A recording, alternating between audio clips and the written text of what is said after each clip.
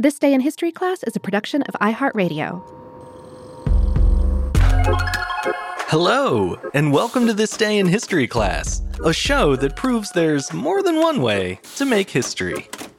I'm Gabe Luzier, and today we're looking at the story of one of England's most notorious turncoats, a scornful radio broadcaster who taunted the British public all through World War II.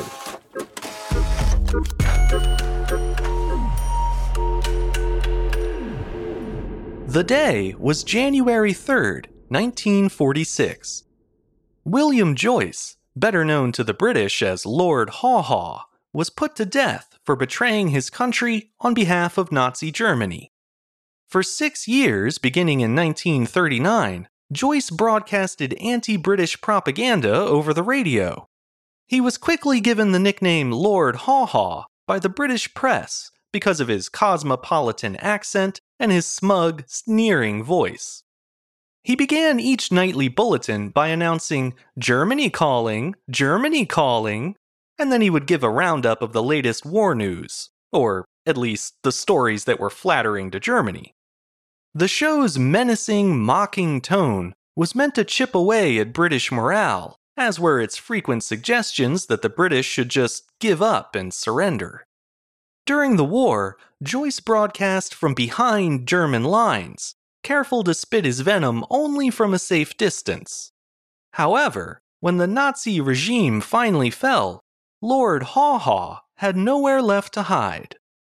William Joyce was executed for high treason against the British Crown, but his nationality was a little more complicated than that suggests.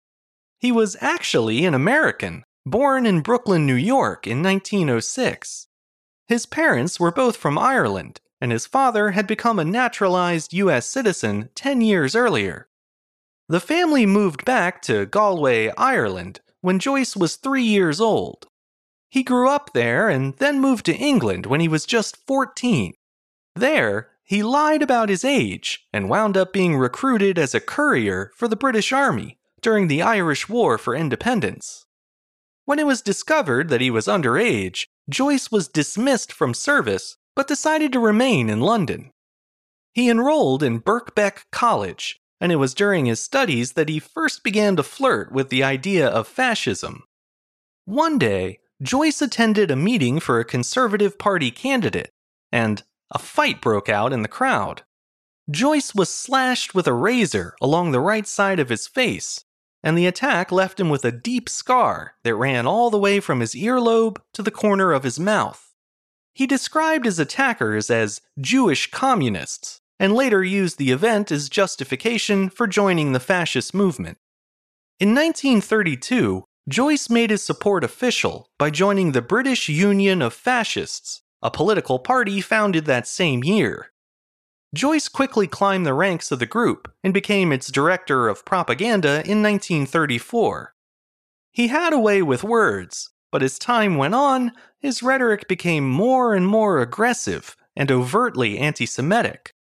In late August of 1939, just before the official start of World War II, Joyce and his wife Margaret traveled to Germany on British passports.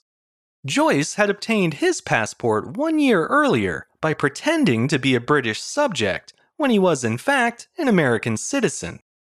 Once the war had officially begun, Joyce renounced his phony British citizenship and became a German citizen instead. He then traveled to Berlin, where he joined the Reich Ministry of Propaganda and began hosting his radio show, Germany Calling.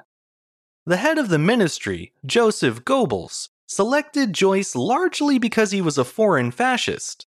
It was hoped that Joyce's clipped British accent would make Nazi propaganda more compelling and palatable to listeners in Allied countries. At first, Joyce's broadcasts were simply aimed at sowing division among the British populace, and for that he stuck close to the fascist playbook, pitting the classes against each other, undermining trust in the government, and scapegoating minorities. British citizens were discouraged from listening to the German broadcast, but many did so anyway. In fact, the show drew an estimated 6 million regular listeners and 18 million occasional listeners throughout the United Kingdom. Some people thought Joyce's fiery rhetoric was a lively counterpoint to the somber broadcasts of the BBC. Others wanted to hear an uncensored report on German victories and were willing to put up with Lord Haw-Haw to get it. However, as the war went on, Joyce's propaganda turned increasingly caustic.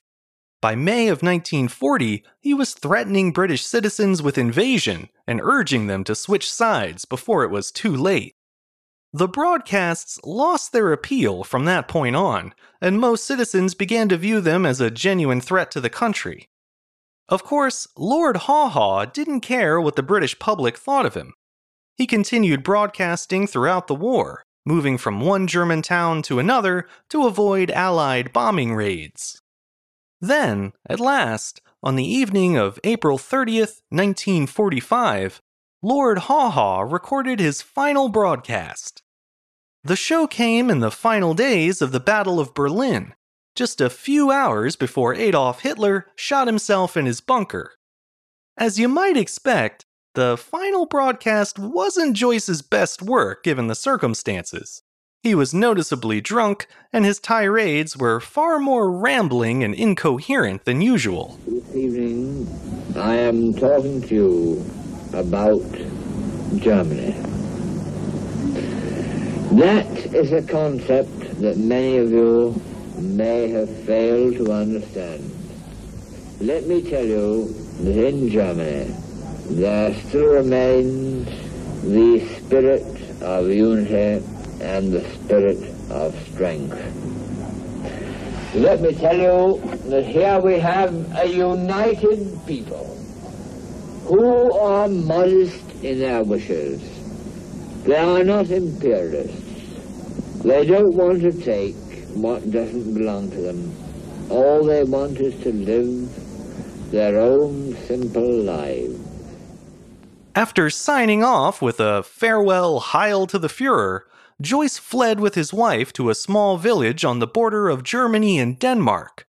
They hid there until May 28th, when Joyce was found and arrested by British intelligence officers who, get this, recognized his voice from the radio.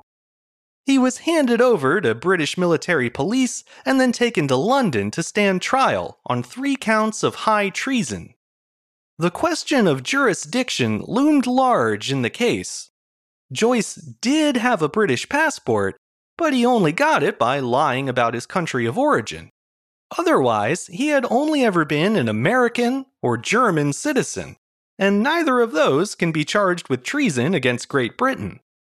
In the end, the jury decided that the passport was valid, but that Joyce couldn't be charged with treason for anything he did after it expired in 1940. That decision led to Joyce being acquitted on 2 of the 3 counts.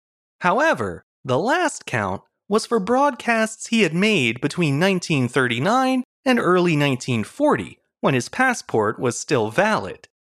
On that final count, Joyce was found guilty and sentenced to death on September 19, 1945. Joyce appealed the verdict but was dismissed by the House of Lords. On January 3, 1946, he was taken to Wandsworth Prison and hanged at 9 a.m. that morning. It was later reported that Joyce remained remorseless up to his death, but made no complaint about his execution. A formal notice of his death was posted outside the prison, where about 250 spectators had gathered. His body was shown to the jury that convicted him, upon their request, and was then buried in an unmarked grave on the prison grounds. 30 years later, Joyce's daughter successfully petitioned to have his body exhumed and returned to his childhood home in Ireland. Even in death, there was still a question as to where William Joyce belonged. He was a natural-born citizen of the United States, raised in Ireland, educated in England, adopted by Germany. However, his identity was defined more by his commitment to fascist ideology than by any allegiance to a specific country or people. That blind devotion is what made Joyce such an effective propagandist, but it's ultimately what cost him his life as well. I'm Gabe Luzier, and hopefully you now know a little more about history today than you did yesterday. If you have a second and you're so inclined, consider following us on Twitter, Facebook, and Instagram at TDIHC Show. You can also leave us a review on Apple Podcasts, and you can write to us directly at thisday@iheartmedia.com. Thanks as always to Chandler Mays for producing the show, and thanks to you for listening. I'll see you back here again tomorrow for another day in history class.